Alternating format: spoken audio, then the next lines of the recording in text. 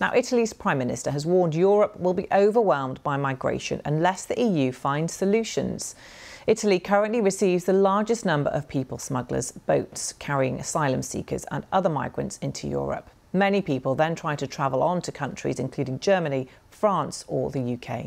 Our correspondent Mark Lowen has been to 2 border locations where migrants are trying to cross. Preparing, they hope, their footsteps to freedom. They trod the long path of desperation to Europe, but even now in Italy they want to go on to France and beyond. Numbers here have doubled since last year, armed with their dreams and kit from this charity to cross the tough Alpine border. I come with myself. Omar from Nigeria went via Libya, paying smugglers $800 to reach the southern Italian island of Lampedusa. His aim? To get to Britain. I just want to have a good life, to study there. But have you not seen all the pictures and have you not heard about people being sent back from Britain or sent back from France? Yes, I am seeing, but I will just try my best to do. I will try again to go. Some fail early. An Egyptian is sent back. But the checks this side are rare. Volunteer Elena says the Italian police seem to turn a blind eye. They know exactly what we do here. They know exactly what these people are here for.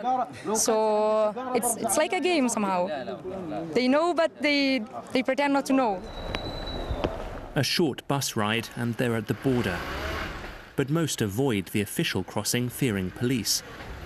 Instead, they scatter into the forest, waiting to dash over the Alps. The pull of Europe leads through perilous paths that have already taken the lives of some seeking new ones. Others try a different route across, further south in Ventimiglia, close to Nice. But on the French side, controls are stringent.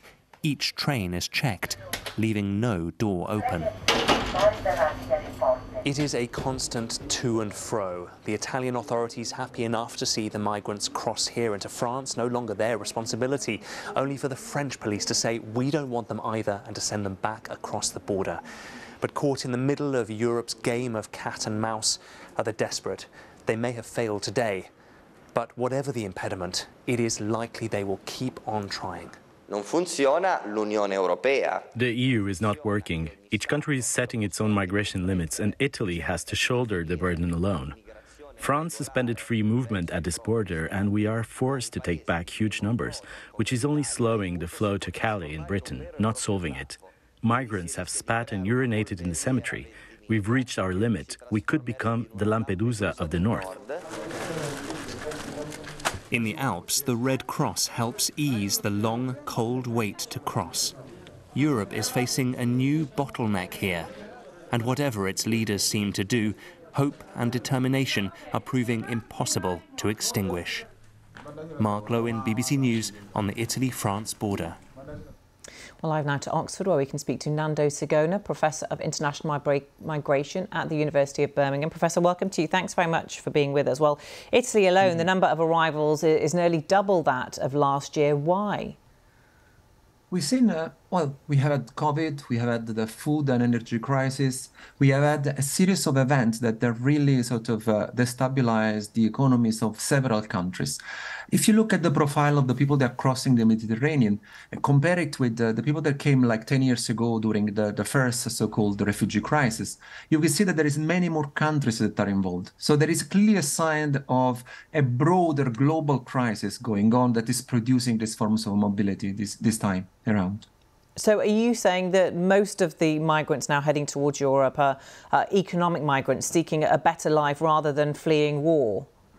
No, I'm saying that there are causes that these are survival migrants, people that have been pushing out of the countries because of climate change. We have seen several instances of severe weather. We've seen sort of droughts, etc. So it's about how do you define refugees? It's clearly that we're seeing new forms of migration, of desperation, and people try it because there is not much left for them back home.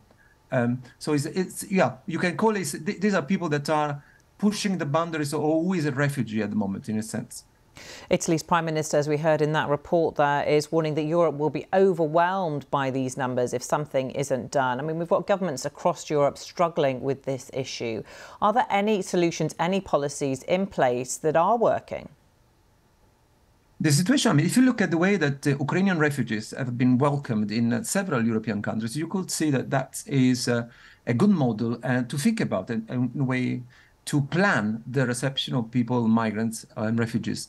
We can also say that at the moment, a lot of the tension we are seeing in Italy is very much also linked to, well, the forthcoming European election and the tension with Germany and France that we've seen in the last few months around these issues, the alliance of Meloni with Orban and sort of the right-wing politician in Europe. So you can see how the tension is growing and migrants are often used as a weapon in this sort of European-wide political battle.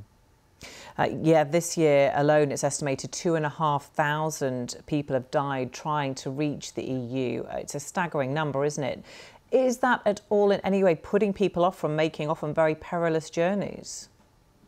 The thing that we need to know is where those tragic accidents have occurred.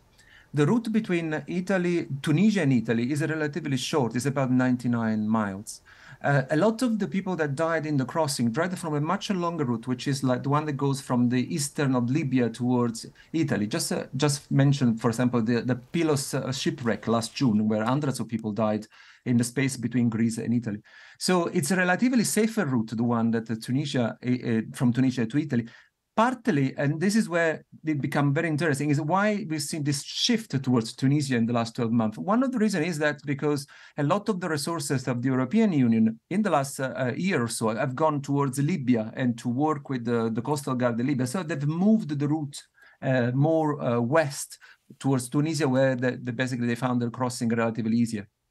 OK, really interesting to get your thoughts. Professor Nando Sigona, thank you.